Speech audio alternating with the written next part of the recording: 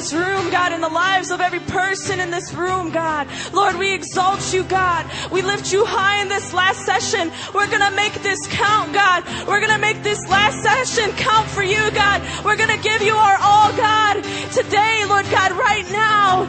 In Jesus' name, come on, everyone. Let's just sing this song today. Let's seek the Lord now. We worship you. Worship you.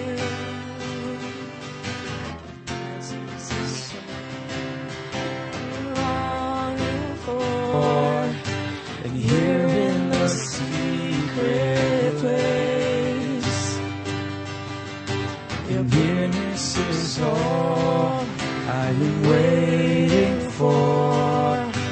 Here in the quiet place, sing your presence. Your presence is all I'm longing for. And here in the secret place,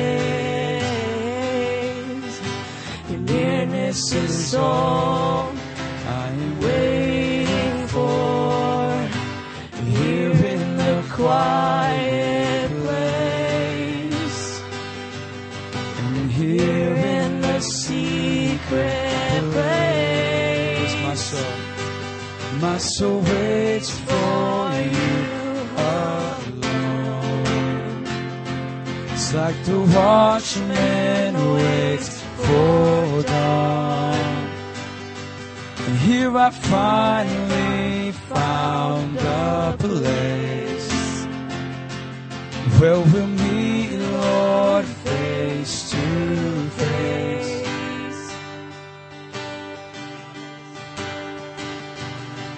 I finally found where I belong.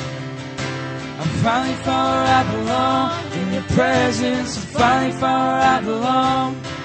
Is to be with you, to be with you. I finally found where I belong. I finally found where I belong. In your presence, I finally found where I belong. Is to be with you.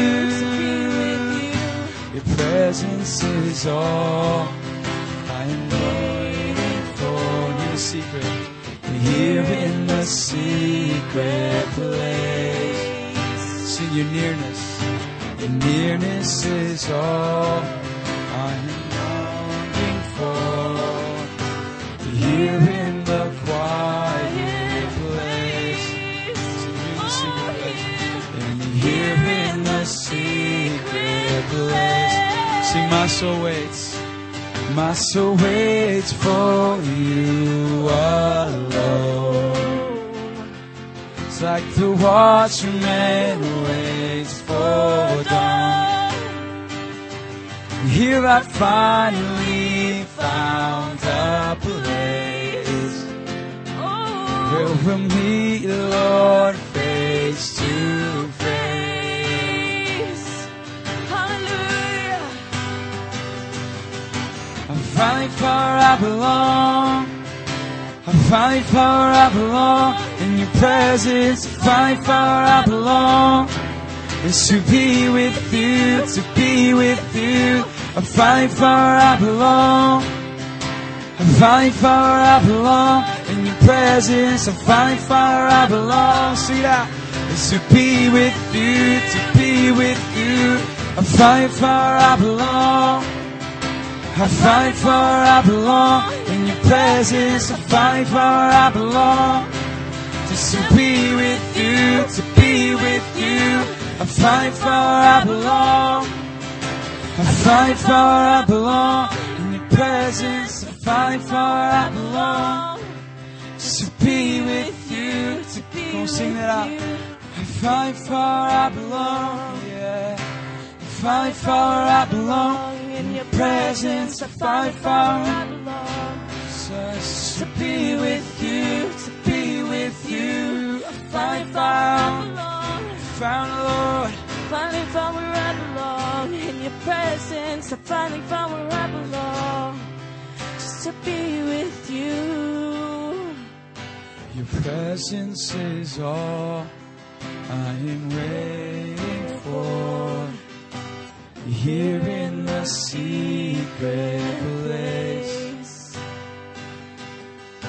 Your nearness is all I am longing for. You're here in the quiet place. Here in the secret place. And here in the secret place. My soul waits for you alone. It's like the watchman waits for dawn. Here I finally found a place where we meet, Lord, face to face.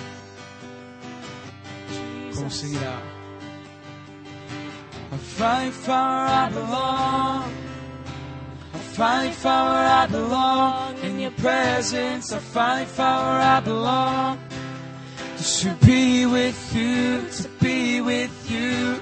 I finally found where I belong. I finally found where I belong. In your presence, I finally found where I belong.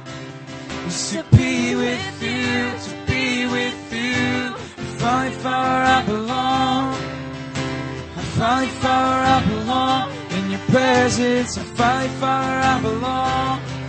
Just to be with you, to be with you. I finally found where I belong. I finally found where I belong. In your presence, I finally found where I belong. Just to be with you, yes. Hallelujah. Just be with you, Lord.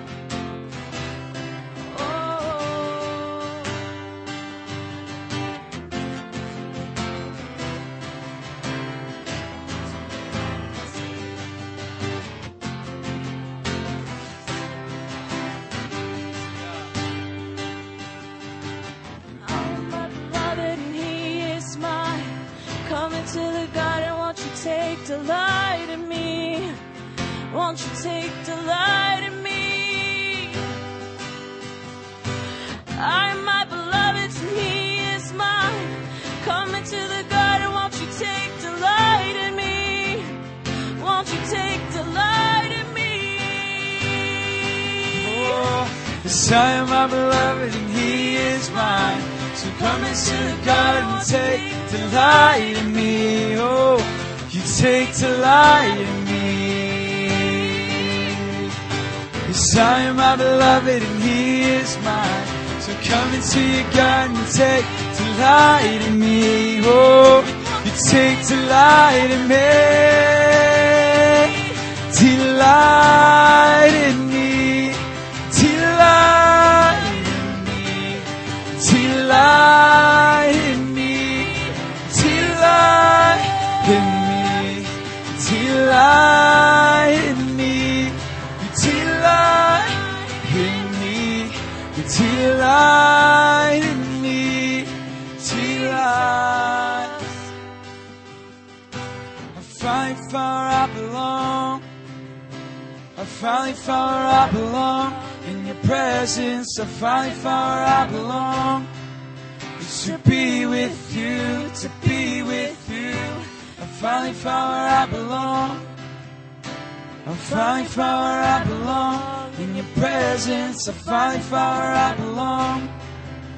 To be with you.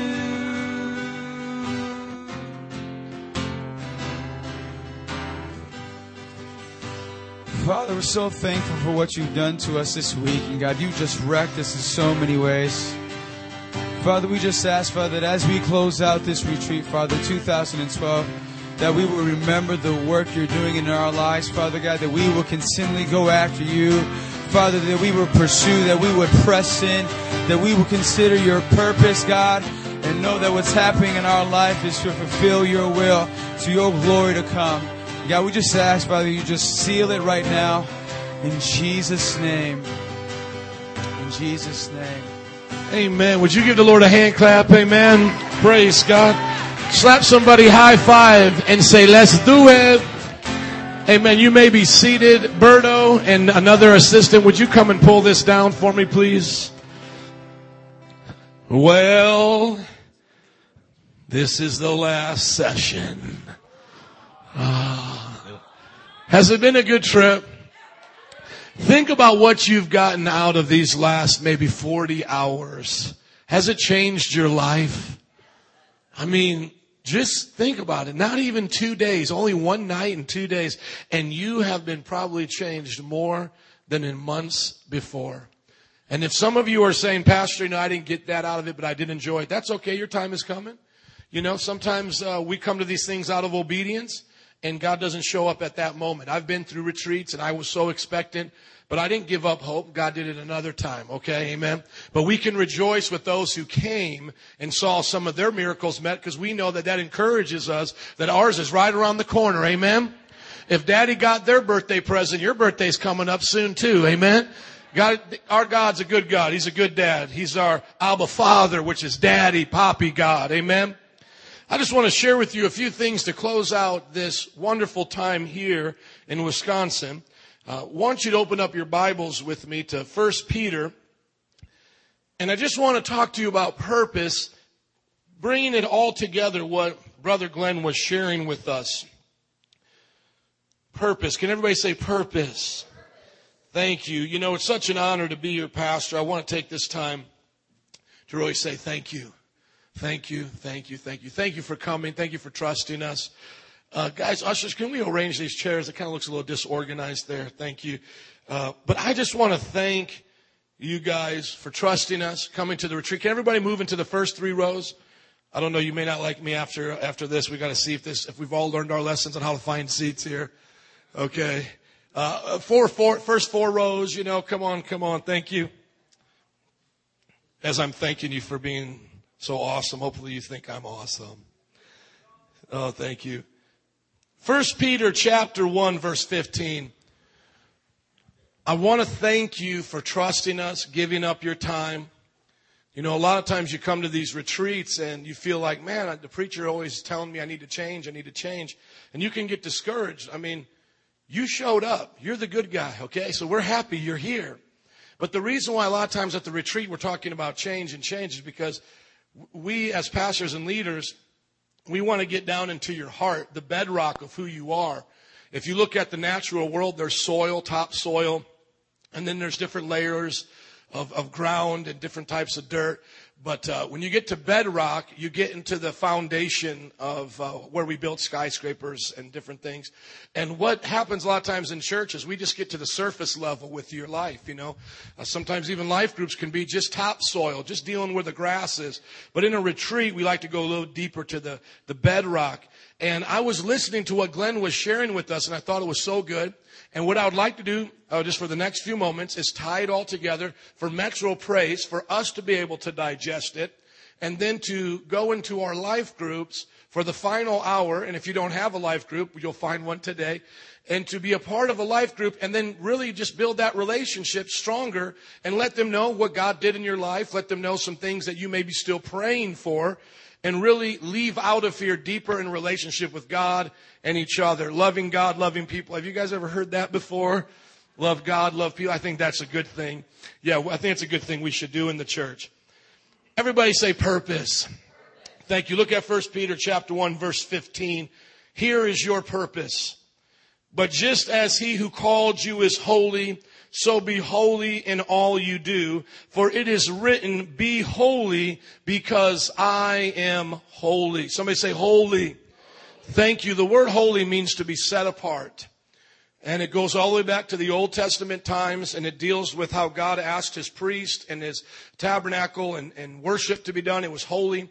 And the way we could understand this now, separate, set apart, holy, it's what it means, is God is not like us. God is not imperfect. God does not have faults. God is perfect. So God is the definition of holy. He is perfect in love. He's perfect in character. He is perfect in all that he does. There is not a thought that you're thinking right now that he doesn't already know. So he is perfect in all knowledge. There's not an action that you can't do that he doesn't already know you're going to do. He knew the end of your days from the beginning of your days and before you were even a twinkle in your mom and dad's eye and Art Kelly or Al Green was on. God is holy, perfect in all knowledge. And not only does he do this in a temporal sense of past, present, and future, how we look at time, but if you put past, present, and future as a straight line and then bend it and put a circle there, like past, present, and future, God encompasses the whole circle called time, and he tosses it in the air, and he works it for his own glory. He is omniscient, that means all-knowing. He's omnipotent, all-powerful, and he's omnipresent all at one time. And he created time, space, and matter for a certain reason, and that is for us to be holy like him. Come on, somebody. God is big and he's awesome. We're not so big and awesome, but we are put here to be like him. And the angels that fly around his throne, you look at Revelation, don't fly around his throne going, you're such a nice guy, you're such a nice guy, you're such a nice guy. They don't fly around his throne singing the theme song of Barney, I love you, you love me. They fly around his throne saying, holy, holy, holy is the Lord God Almighty, who was, is, and is to come. He encompasses all of what you know as time. He is holy. Holy means to be set apart in all ways, not just moral, but in all ways. But what I want you to think about is in morality right now, how God is set apart from us. God can never lie because he's not like us. The Bible says God is not a man, he cannot lie. So you and I can lie because we have a characteristic inside of us, a nature that is unholy. And from the fall, when Adam and Eve ate the apple, they have intrinsically in their nature a sinful nature. And like AIDS can be passed down from mother to daughter, mother to children, it's been passed down from generation to generation. So when we are born unholy with the propensity to sin, where God never sins, never can sin. Sometimes people ask, Jesus was tempted, by the devil 3 temptations. And each one of them he responded, it is written, he overcame the devil. And people sometimes like to create a conundrum for God and say, what if Jesus would have sinned? If Jesus would have sinned, we wouldn't exist right now. We would have went into oblivion. And I can guarantee somewhere hellfire where we would all come into existence. Imagine waking up consciously, whatever age that is, 3, 4 years old, and you find yourself in a lake of fire, bottomless pit for eternity, gnashing your teeth. That probably would have been just a taste of what would have happened if Jesus would have sinned. But thank God he didn't sin. Amen. Because Jesus, when he was on the earth, was the perfect representation of the Father. He said, be ye perfect, for your heavenly Father is perfect. He says, I don't do anything unless I see him do it, and it's always my desire to please him. So when Jesus lived on the world, a lot of times we look at the greatest miracles he did. It's like, he healed the sick, he raised the dead. But the greatest thing Jesus ever did is he lived without sin. Now think about that. You might see a miracle. You might feel some goosebumps up and down your head. But have you ever tried to go a year without sinning? I mean, Jesus went 33 years without sinning. That's a remarkable thing. And some of you might say right off the bat, well, Jesus must have been Superman because he was God in the flesh and he must have had a little superpower. No, the Bible says when he came into the flesh, it's the word kenosis. He emptied himself of all of his divine privileges. So he basically came in the world like us and was challenged in all ways like us, tempted like us, and yet without sin. Look at your neighbor and say, Jesus is awesome. Now, a lot of times people think Jesus is like everybody else. You go to these different religious classes. They're teaching them now in college and high school, comparative religion. Jesus is like Buddha and like Muhammad. It's like a little buffet of religion. I'll take a little Jesus with my Buddha and take a little, yin and yang with it. We don't understand. Krishna was not holy. Krishna from the Hindu religion is supposed to be the kind of a son of God. He comes on the earth. He's blue. He does all these weird things. You know what Krishna did for fun one day? Krishna went to where the maidens were bathing, the young teenage girls, and he hid all their clothes so that they would come out naked. And then he teased them with their clothes in some little sexual perverted game of them running around, while they were naked. See, Krishna's not holy. You study about Muhammad. Muhammad's far from holy. This is not just trying to be mean to Muhammad. This is telling you actual fact. He was a warlord. He married a 9-year-old girl. He was influenced by demons. He killed people. This is what you see today they call extreme Islam. It's really natural Islam. This pretty picture you see in the American society right now is a fake Islam. Terrorism, blowing people up, that's real Islam because that's how Muhammad lived. He killed, he conquered, he married people, wrote a book on it. You can check it out. You'll love it. I could keep you here all day. Buddha the same way. People like to give him a little bit of slack and they say, well, he kind of believed in just this, pantheistic God. God is everything. Ooh, the God's in the air, God's in the energy. Everybody just go, ooh. But you know what? Somewhere along the line, he did a birds and the bees type thing and he had a baby. You know what he said to his son? He said, you're my ball and chain. I hate that you were ever born because you keep me from nirvana. Can you believe that? He was trying to be so religious that he said his child was a ball and chain to him because it gave him earthly attachments. Jesus stands out from all the rest, my friends, because he was holy, morally pure, separate. Like you're sitting there, I'm standing here, there's a divide between us. That's how God is to us times a million. There is a divide between us and him. We could never approach him. We couldn't go to him. Religion tries to build little stairways up to heaven. We fail every time. You can't pray enough. You can't fast enough. You can't help enough old ladies across the street enough. You fail because your unholiness is it's just despicable to a holy God. This is the way Jonathan Edwards said it in The Sinners in the Hands of an Angry God sermon. He said the way you get annoyed as a gnat comes or a mosquito tries to suck your blood and you swat it, that's how God looks to us as sinners. We are totally an annoyance to him, totally unclean and impure, and he could slap us down with his wrath without even thinking twice about it because his holiness demands it. Get away from me. You're unholy. You're unclean. All you do is take from me. But I'm so glad that out of God's holiness, his character comes his love. Because the Bible says God so loved the world that he gave his only begotten son that whoever believes in him shall not perish but have everlasting life. And so this is how we understand the holiness, the perfection, the righteousness, the judgment of our God with why we're still breathing today, not waking up in hell. It's because God loves us. And he wants to give us a chance of salvation. He wants us to change. He wants us to be what Peter is saying. See, Peter, one of Jesus' favorite disciples, you could take his word on it. You know, if you say you know Joe and you ask somebody, hey, what's Joe like? And you go, you know, Joe is just the gentlest, kindest guy I've ever met in my life. And we're like, what Joe are you talking about? You know, come on, we know each other, right? You guys know me. And then if, if somebody says, you know, Joe's radical, he's passionate, you're like, okay, that's the guy I'm talking about. If anybody would know Jesus, it would be Peter. And he said, be holy because God is holy. And when he makes this quotation, he's saying it is written. That means he's referring back to a prior place in Scripture where it's already been said. So this is an Old Testament concept of God's holiness. Can somebody say holy? Thank you. Now, here's where I want you to understand this. When you are not holy, separated from this world, coming to Jesus, asking him to change you, you don't know your purpose. And when you don't know your purpose, you can't be the person God called you to be. And sometimes the devil in our culture wants to make sin so appetizing and so deceitfully good that we sometimes think that sin is just like that extra chocolate cake, that really it's not going to hurt anybody if I just have that extra chocolate cake. You have to understand sin is not just a little bit of overindulgence. Sin is the destruction of the purpose God made you for.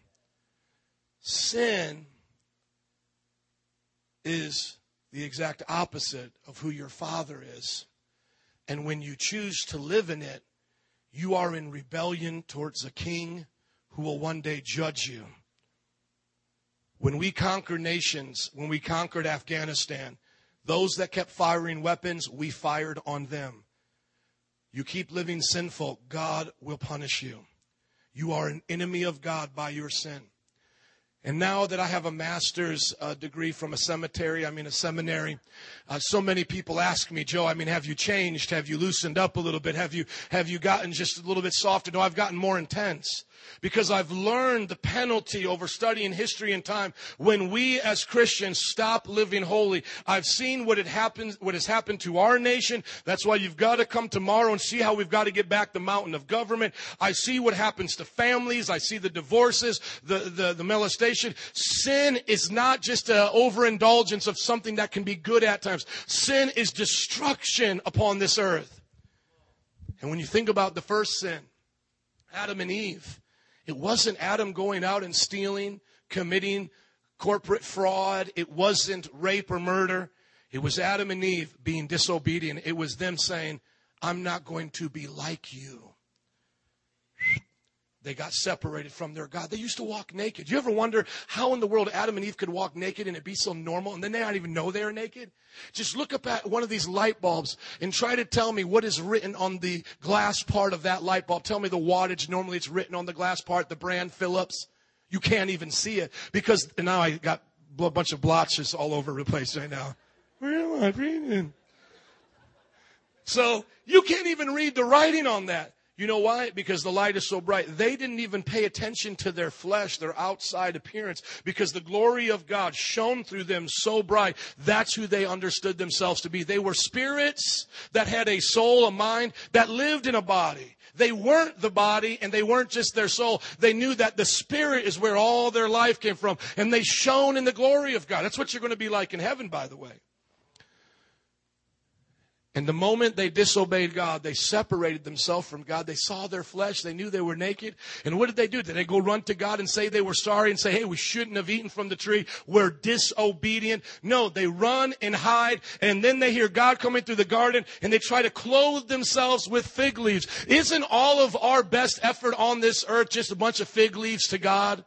Your job, your education, your family. I mean, you put it all up before God and say, this is what makes me a good man. This is what makes me please my Savior, please my Creator. Isn't it all just a bunch of fig leaves? I mean, I'm a great father. I mean, I'll challenge any of you to put your fatherly dad deeds against mine. But I'll tell you right now, I know my God really well. And I know that my fatherly deeds are just fig leaves in His presence. Son, nice try, but you're still naked. I see your butt crack, actually. Fig leaves don't cover a whole lot, do they? Then God says, yeah, I see you trying. I get it. God says He sees our righteous deeds that we try to do without Him. But He says, you don't understand. You just keep making filthy rags. Why? Because God is so holy. You know, you don't understand holiness until you compare it to other things. You've ever been at a restaurant, cup of water, glass of water, ever have a speck in it? See, because you wanted holy water. You wanted clean water. And you saw that speck and you wanted to get out of it. You ever been at a restaurant outside, you're eating food, then a fly gets into it and you're like, oh, I don't want it. See, because you want holy food. You see, we all understand what it's like to want things pure. For example, when we get married, husbands and wives, we make these vows to each other. We expect there to be purity, holiness in the matrimony. That's why we call it holy matrimony. Marriage is a holy thing, pure, separate from the debauchery of the clubs, the sinfulness out there. Are you guys with me? I don't stand before my fiance, soon-to-be wife, and say, hey, I'm going to be faithful 6 days out of the week, but Tuesdays, shh, that belongs to me in the go-go club. It gets quiet when I preach like that because every wife right now, like the nails just came out. You don't play that. You don't want that. See, we understand it in all these other concepts. I mean, take, for example, your doctor, he comes to do an operation on you, and he doesn't put on the gloves, but instead he was just out doing the weed work around the building that day. He's got dirt all on his fingernails, and he goes, he puts his fingers in his mouth. We're just going to cut you open. I'm just going to dig in and get some stuff out, and we're going to fix you up. It was just a mind blow of an invention when we figured out half the diseases of the first part of our world was spread through the doctors and through medicine because they didn't know to wash their hands before they would meet with the new client. You would come in with the flu and he would touch on you, and then the other person would come in and just be like, hey, I got a tummy ache. He would touch and you would catch the flu. You would come out worse than you were before because these things were transmitted. I want you to look at some of these things up here and get an idea of purpose and an idea of holiness, okay? So here we have a drill, and then here we have like a nail that goes with the drill, right? Brian, can you come up and help me with this? Brian, you are an expert at tools, are you not? Correct. Okay, can you hold this for me real quick? Now, we're not going to do it because I don't want to damage their thing. But just for the example, come on over here. Thank you. If I set this right here and I said, will you hammer in this nail for me? What do you think what would happen to this plastic? You trying to hammer in a nail with it? It would break. It would break. Let's give it up for Brian, expert witness today. Thank you. See, I want you to understand this. When you use the drill for unholy purposes, things that it was not meant purely to do, you destroy it. You ruin it, right? Okay, let's go to something else right here. Let's go to a fishing rod. Do I got any fishermen in the house? Who's a fisherman? Okay, I got a young man. He's going to be my expert. You going to be my expert? Okay, let's give it up for the young man fishing right here. Come on right here. Now, this is probably not what you're used to. This is kind of the kiddie one with that right there, right? Yeah, a little bit. You're used to the reel where you click it down, right? Yeah. Okay. What type of fish you like to catch? Anything that's Bass, bluegill, crappie. Wonderful, wonderful. Now, can I ask you a question real quick? Can you go to metropraise.org website with this, please? I want to check on some things at our website. How do you do that? Yeah. Where's the button? Oh, here's one. It doesn't. If I said to you, I'm going to give you all week to master this, to get online for me, could you use this to get online? No. Let's give it up for our expert in fishing today. If I even tried to do that, you would think I was crazy. You would be putting me in a loony bin. You'd be like, Joe, this is a fishing rod. You throw it, you cast it, you reel it. By the way, I love to shark fish. Got some pictures on Facebook I can show. I love fishing.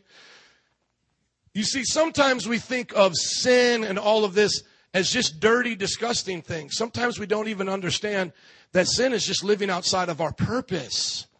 That we just miss God when we don't do the things He wants us to do. And when we try to do things that He's told us not to do, we begin to destroy our life. I'm going to use these examples a little bit later, but I want you to go to James with me right now, please. And I want to just talk to you for a few more moments and then give you just a couple things to think about as we end this retreat. James chapter 4, verse 17. James chapter 4, verse 17. Anyone then, I'll wait for it to come up there. When you guys are there, somebody say, I'm there. Awesome. Come on. You guys are beating the machine today. Anyone then who knows the good he ought to do and doesn't do it is what? Sins.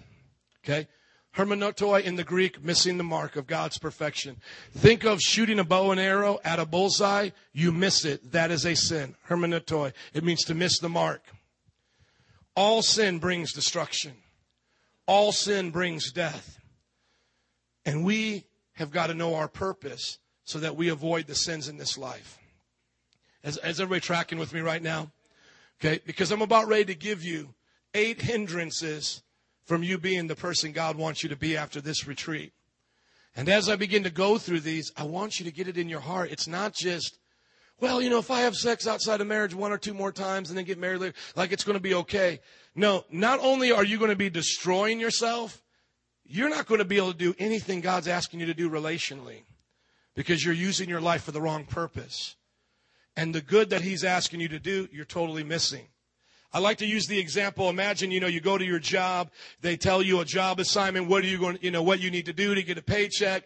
They come back 40 hours later. Let's say you work at a law firm and they ask you to file some documents. They ask you to type out some things between clients.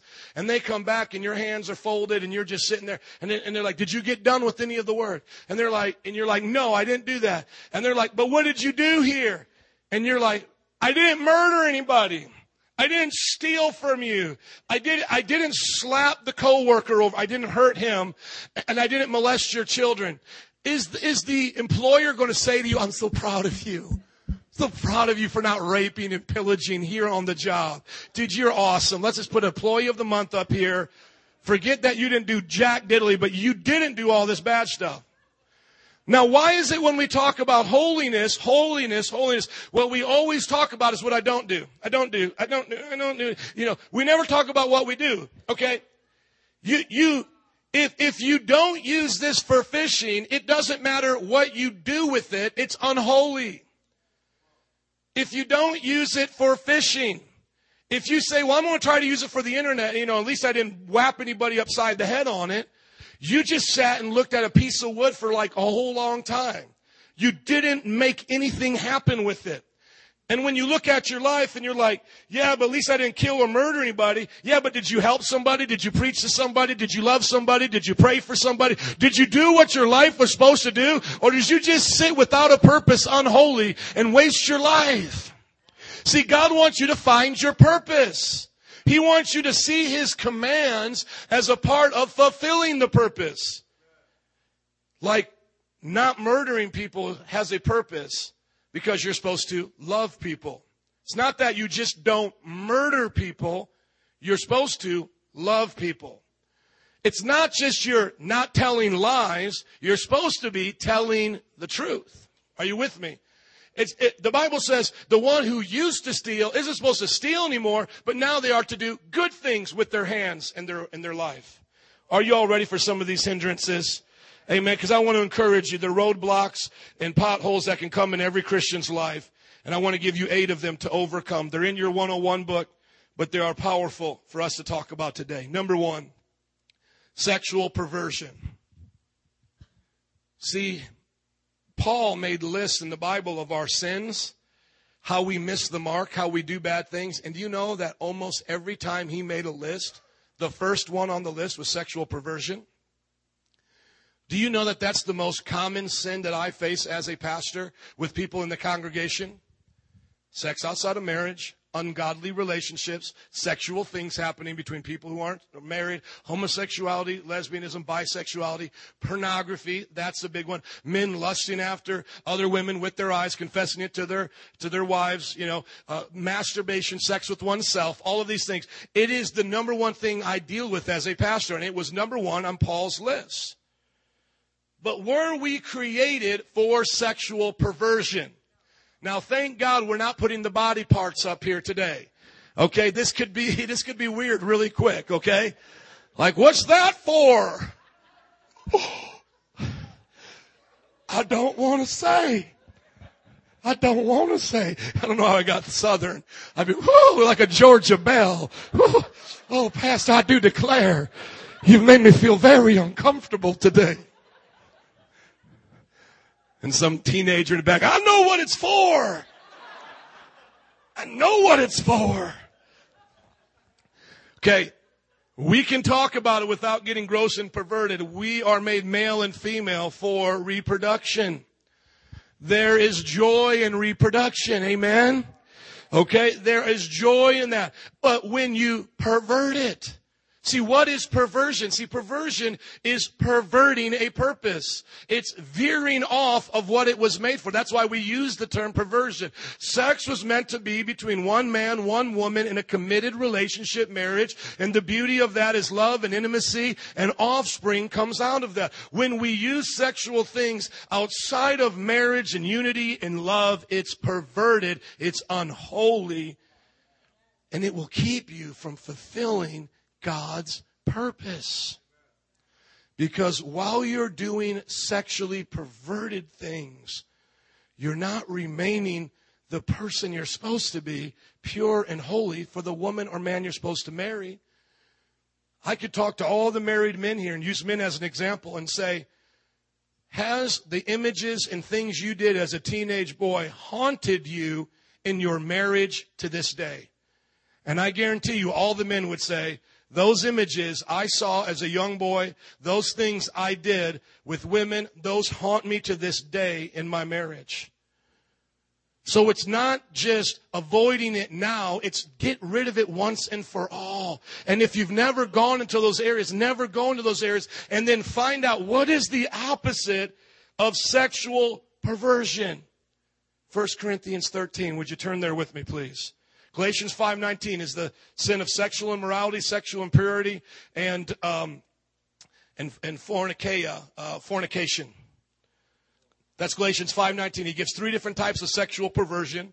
Let me just tell it to you real quick. There's the first type that involves sex. The other type involves touching and mishandling. And the third type involves your thoughts. All of it is impure. You're only supposed to have thoughts towards your wife, physical touching with your wife, and actual sex with your wife. Until then, take a cold shower, think about Jesus, think about the Virgin Mary, do whatever you've got to do. Do whatever you've got to do. When you think about it, put on my preaching. When you're online and you're about ready to go to Hooters.com, just go to MetroPraise.com and look at me right here preaching to you, baby. I'll help you stay pure. Amen. I will help you stay pure. Glory to God. Go to 1 Corinthians, please, chapter 13. So it's like, oh, well, Pastor, I haven't had sex because, my wife and other women, they say, well, we didn't have sex before marriage, but then they'll confess to you there was a lot of things they were doing that they ought not to have done. So what do we do instead of sexual perversion? Well, this is what we do. Verse 4, love is patient, love is kind, it does not envy, does not boast, is not proud, is not rude, is not self-seeking, is not easily angered, keeps no records of wrongs. Love does not delight in evil, but rejoices with the truth. It always protects, always trusts, always hope, always perseveres. Love never fails. So what do? When you're single? You work on that. You work on your character. Don't work on your booty, ladies. Come on. Work on your character. Don't work on your muscles, men. Work on your character. Be that kind of single man or woman that attracts another lover. See, be a lover. And then this is what the Bible says, love the opposite sex as a brother or sister. So practice all of these things in your platonic friendships in the church. If you want to slap upside somebody's head all the time, they argue with you, when you get married, that's going to become your wife. She'll become your verbal punching bag. So you need to have those rough edges worked out in your friendships. So don't be perverted. Learn to love. Love in a community of brothers and sisters. And then romantic love comes into your life. And it's at the right time. Build it upon love. That's the opposite of sexual perversion. You'll have a good life and you'll hit the seventh heaven. Come on, baby. Amen. Glory to God. Let's go to another one that I think holds us up in many ways. Evil entertainment. Evil entertainment. Psalms 113:37. Would you please turn there with me quickly? We are in a generation, and this doesn't mean like my generation is young and yours is old if you're older and you're not a part of it. I mean generation as those who are alive right now, okay? Our generation, how many are alive today? Can I hear an amen? Okay, I'm talking about all of us. Are in a generation where perversion has become normal, excessive violence has become normal, and it affects the way we look at life. It's actually changed our worldview. I'll give you an example, but I want to read this first. Psalms 137, verse 9,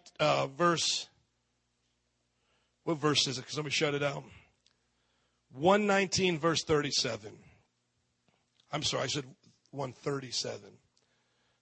119, verse 37. We will get there. Here we are.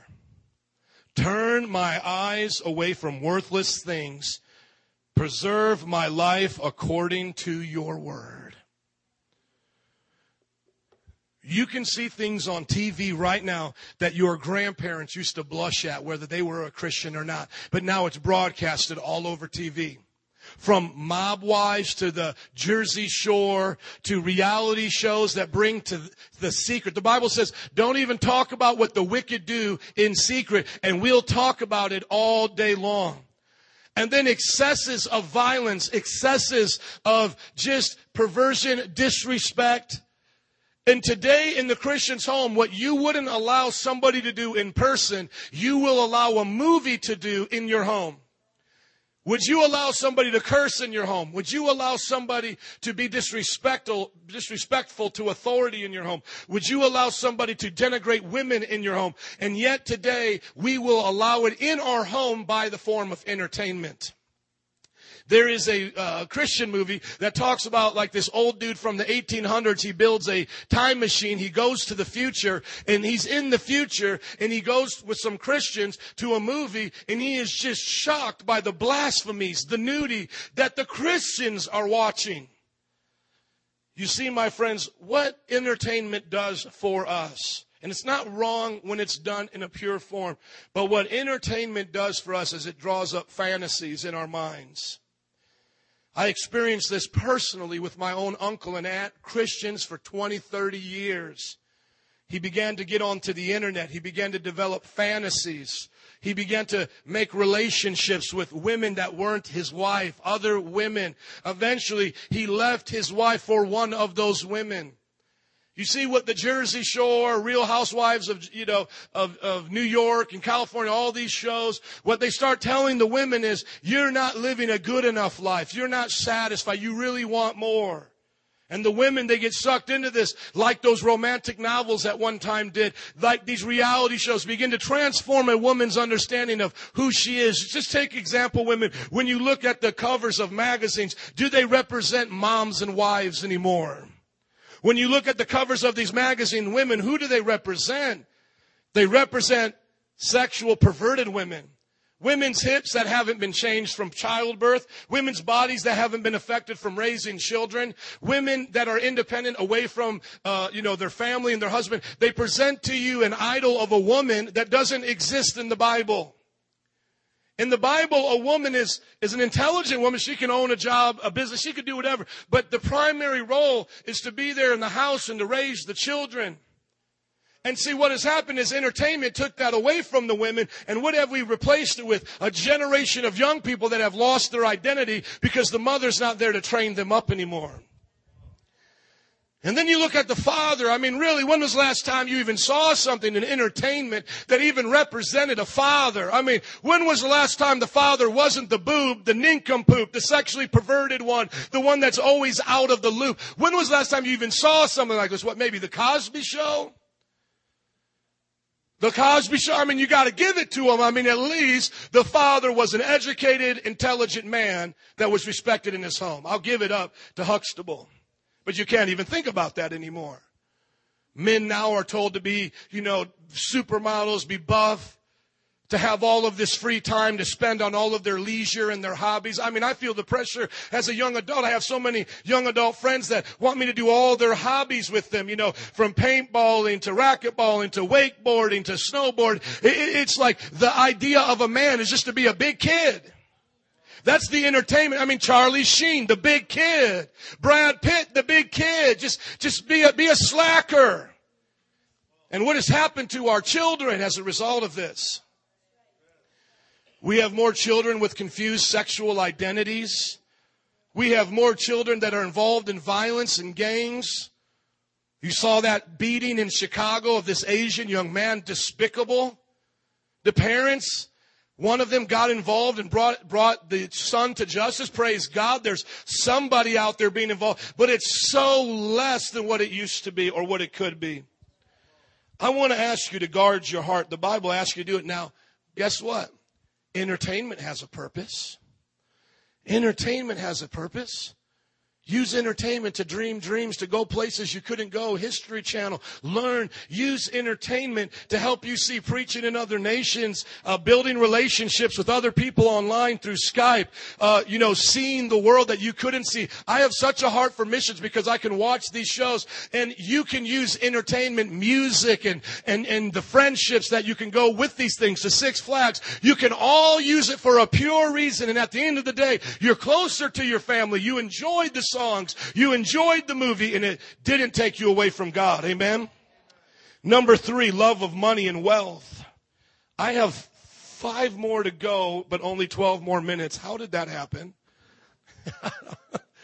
Somebody's just smirking and they're like, I'm so glad he only has 12 more minutes. Come on. How many like to preach in this afternoon? Can you say amen? Amen. The love of money. 1 Timothy chapter 6, verse 10.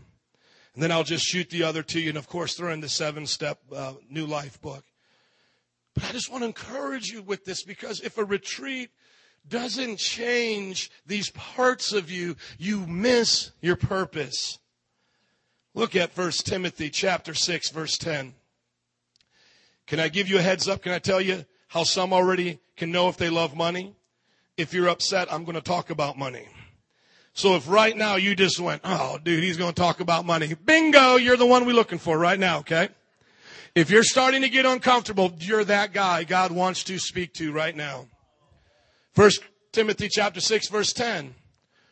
For the love of money is the root to all kinds of evil. Some people eager for money have wandered from the faith and pierced themselves with many griefs. Ever hear of Katy Perry? Preacher's daughter used to sing worship songs in congregations like this. People have traded their purpose for money. We look at these businesses today and we see corporate greed and corruption and we think that it's just a problem of, just a few guys who made a few bad decisions. No, it's a heart problem. When you tell people they're just evolved animals and it's survival of the fittest and that there is no real moral right and wrong, why do you think Enrons are going to happen? Because there is no moral right and wrong. What's best for me is what's best for me. Who cares about you, baby? That's Madoff. And then his son commits suicide. Hey, game over. I win. See, in the atheist model, he won. See, if there's no God, there's no judgment, then get rich or die trying. Come on, somebody. And it happens from political white collar greed to the people working the street corners right now selling drugs, doing illicit affairs. And then somewhere in between is where most of you are. It's where hardworking people get up in the morning doing a job that you enjoy, but it can become tiresome when done over and over again. But you keep that job because you see the benefit it brings you. I have something to bring home to my family. And what happens somewhere in your pursuit of those good things, this root of love of money begins to grab a hold of your heart. Because you live in a culture that always tells you more is better. The moment I waited for the iPad 2 because I said, the iPad 2 has got to be better than the iPad 1, right? So I got to get the iPad 2. The moment I bought the iPad 2, guess what they were saying? The iPad 3 is going to be awesome. You're not even ready for it. It is going to pop up off the table, cook you a dinner, massage your back, and then play a violin song romantically for you and your wife, and then sing you a lullaby. iPad 3. And I'm about ready to go, just stop it. Stop creating stuff. Because we just get on this rat race. And for most of you, it starts off like, okay, I got a job, got some extra money, I need a car. Okay, now I need to run a little bit faster. I got a job, I got some extra things, I got a car, but now I want to live in a nicer apartment. Okay, now I got a car, a nicer apartment, and I got some things, but I want to take that vacation to Disney World. So I got a car, I got a nice apartment, I got some nice things, and then now it's Christmas time, so I got to get my friends some things. How many feel tired sometimes? You're just spending it. You're just spending it. And then you don't feel it anymore. You talk about what we used to spend money on in our grandparents' generation. You would spend $200 or $300 on a living room table, a couch. You would keep it for the rest of your life, hand it down to your children. We'll spend money on technology now that they would spend on furniture to hand down from generation to generation. And a few months later, it's worthless. And we're so empty. We're so empty with materialism. But what is the answer to materialism? The kingdom of God. It's the kingdom of God. It doesn't mean you become a bum. It doesn't mean you neglect your family. What it means is you see your job and your family as a part of a bigger thing. That when you work and provide for your family, you're representing the kingdom of God here. And then what you have, you sow into heavenly rewards, into places that make a difference. You teach your children the love of giving. And then you can hit the moon in success. And then it's not just a vain attempt to get purpose in life. When you hit success, you're happy because you're bringing so many people with you because you're there to share. Caring is sharing. And so how do you break the love of money? By giving money. It gets so quiet. But if you learn to live to give, you see your purpose. I receive a paycheck like you. I get happy on payday, but I'm still learning to be happy on give day. And it's for more than just my 4 and no more. Amen? Which literally my family is, I was going to say it's 4, but it's not 4, it's 5. No, is it 4? It's 4. It will be 5. Thank you, my brother. He's keeping track, helping me out. That's what he's there for. He has all the answers today. All the answers. Let me give you a few more just quickly, and then I'll end with an illustration. Okay, sexual perversion is meant for purity. Evil entertainment is meant for joy and time with family. Love of money and wealth is meant for the kingdom of God. False religion is meant for true worship unto God. Anger and unforgiveness is meant for forgiveness and healing and wholeness. Negative habits are meant for good habits and life-changing skills that we learn along the way. Fearful behavior is to be replaced with boldness and courage. And rebellion is to be replaced with humility and submission. When you find your purpose in life, you can be the person God called you to be. You see, this paintbrush right here is so small, but it can paint a Picasso. He painted things like this. You can make the most beautiful life, even if you say, I have such little in my hands, if you just use it for God's glory. If you just let Him use your life for how He made you. And today, as we're getting ready to close out the retreat within 5 minutes, because these guys are going to beat me up if I'm not done, because they got to get this place ready for the 5 o'clock service. And I'm just saying that so I can stall and make more time. So look back up at me, please. You are going to leave out of here changed. But now you've got to live it. Be holy, for your God is holy. So when you're given the chance to stick this in your ear and poke it up your neighbor's nose or do whatever crazy thing you could think of with this, say, I'm not going to do that. I'm not going to sin. I'm not going to look at pornography. We're not going to have sex before marriage. I'm not going to lose my temper. I'm not going to be bitter and unforgiving. I'm not going to be rebellious. I'm not going to be a part of false religion. I am going to be who God called me to be. And I'm going to keep letting Him use my life like strokes on a canvas so that He can make something beautiful out of who I am, because I can't do it by myself. He has to do it through me. He has to use me. And what He wants to use is a holy vessel, somebody that's surrendered to Him. Amen? And let me just say this in closing as an example. We all don't do it right all the time. Has anybody here lived out the perfect Christian life since they've been saved? May we see who you are if you are in this place. We want to take a picture with you afterwards and put hypocrite as the title. You know, these staples, they're pretty flimsy, and they're kind of made that way because you know when you staple something, if you don't want it to stay that way, you can kind of bend it back, can't you? You see, you can straighten it back up. You've ever had to take out a staple out of a document? You probably never thought you would hear a sermon about it, but you are right now. That pastor, he blows my mind. Staples and fishing rods. Awesome. Somebody said it up here in the baptismal tank. They said, if a righteous person falls 7 times, they get back up. The Bible said that. You see, God made us pliable like clay so that when we get bent up like this as a new creation, because we're pure and holy and we mess up, God says, I can put you right back in place. And the word is called repentance. Repentance is not a bad word. It's not what preachers should just be shouting out all the time in anger. Repent! I told you repent! You know, it's not something you're like, Pastor, that kind of sounds like you. No, but listen, it's not supposed to be said angry all the time. Look, just mark this down. Take out the video camera. I'm going to say it nicely. Repent. When you sin, just repent. Just repent. Look at your neighbor and say, he's smiling. Say, I don't know how real it is, but he's smiling. Okay, you'll never know how real it is. But anyways, repentance is a good word to a sinner because repentance means a sinner can be forgiven.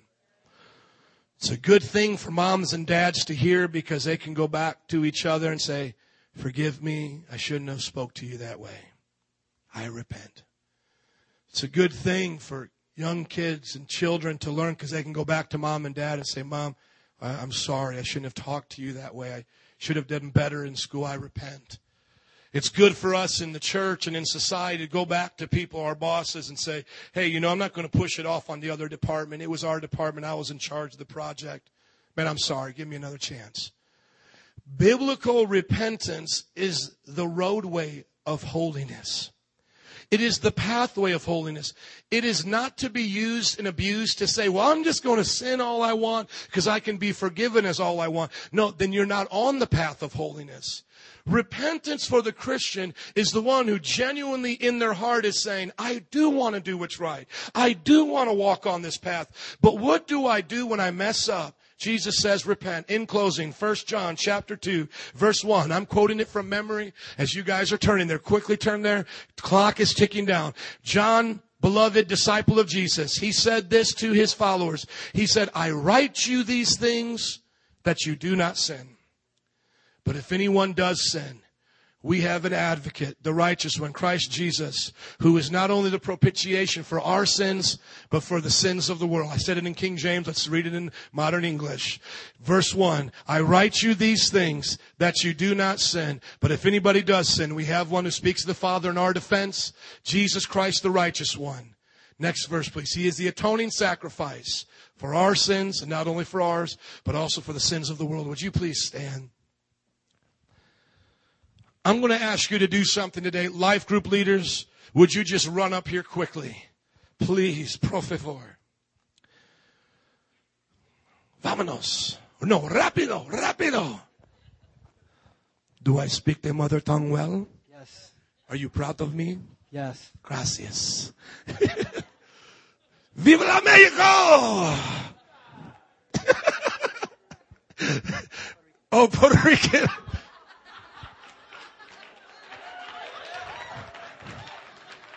I told you that gringo don't know nothing. That gringo thinks we're all alike. What's wrong with them? Okay, here's how we close out. These life group leaders have permission to find any place they want in this building to spend the next hour with you. 4 o'clock, go home, enjoy the rest of the evening. But give God one more hour. Find a life group, squat on the floor, get some chairs in a circle. Sit in the snow, build a snowman. Anybody that crazy? Some of the youth may want to do that. Now, me, I got a little, whatever, pastor. Whatever. Okay, anyways, the youth pastor has to be kind of, cool. So he's cool. Anyways, hasn't Adam done a great job with the band? I can't tease him too much. Come on. Amen. Just get with these life group leaders. If you don't know what a life group is, it's a home Bible study. It meets once a week. These are the leaders of it. It meets in their homes.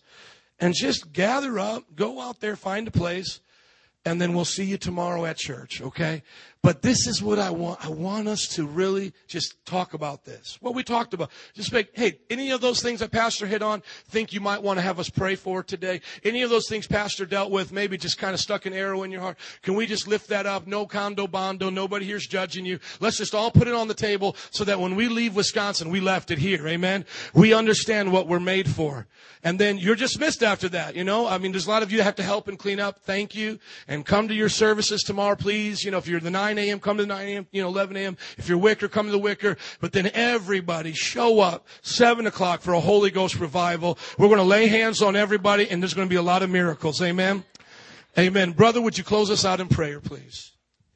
Heavenly Father, we thank you, Lord, for every person that made it out here today, oh Father God. And we thank you for your Spirit being thick and heavy and present here in our service, Lord Father God. And we thank you for those that made sacrifices to get here for our leadership, Lord. We pray that you would continue to bless them with wisdom and insight, Lord Father God, and Pastor Glenn as well as he came over here, Lord Father God. We just thank you for that, Lord. And as we feed on the word, Lord Father God, let us grow and let us seek and ask for you to come into our hearts, Lord, daily. Not just today, but to continue to take this message out to those who are lost, Lord Father God. We thank you, Lord, and let us not just be comfortable with what was heard, but let us take it out to the world. In Jesus' name, amen. Amen. God bless you. Come in, bum rush them. Come on, figure out what's going on. They're going to pick some spots. Come in, bum rush the front. Thank you, guys.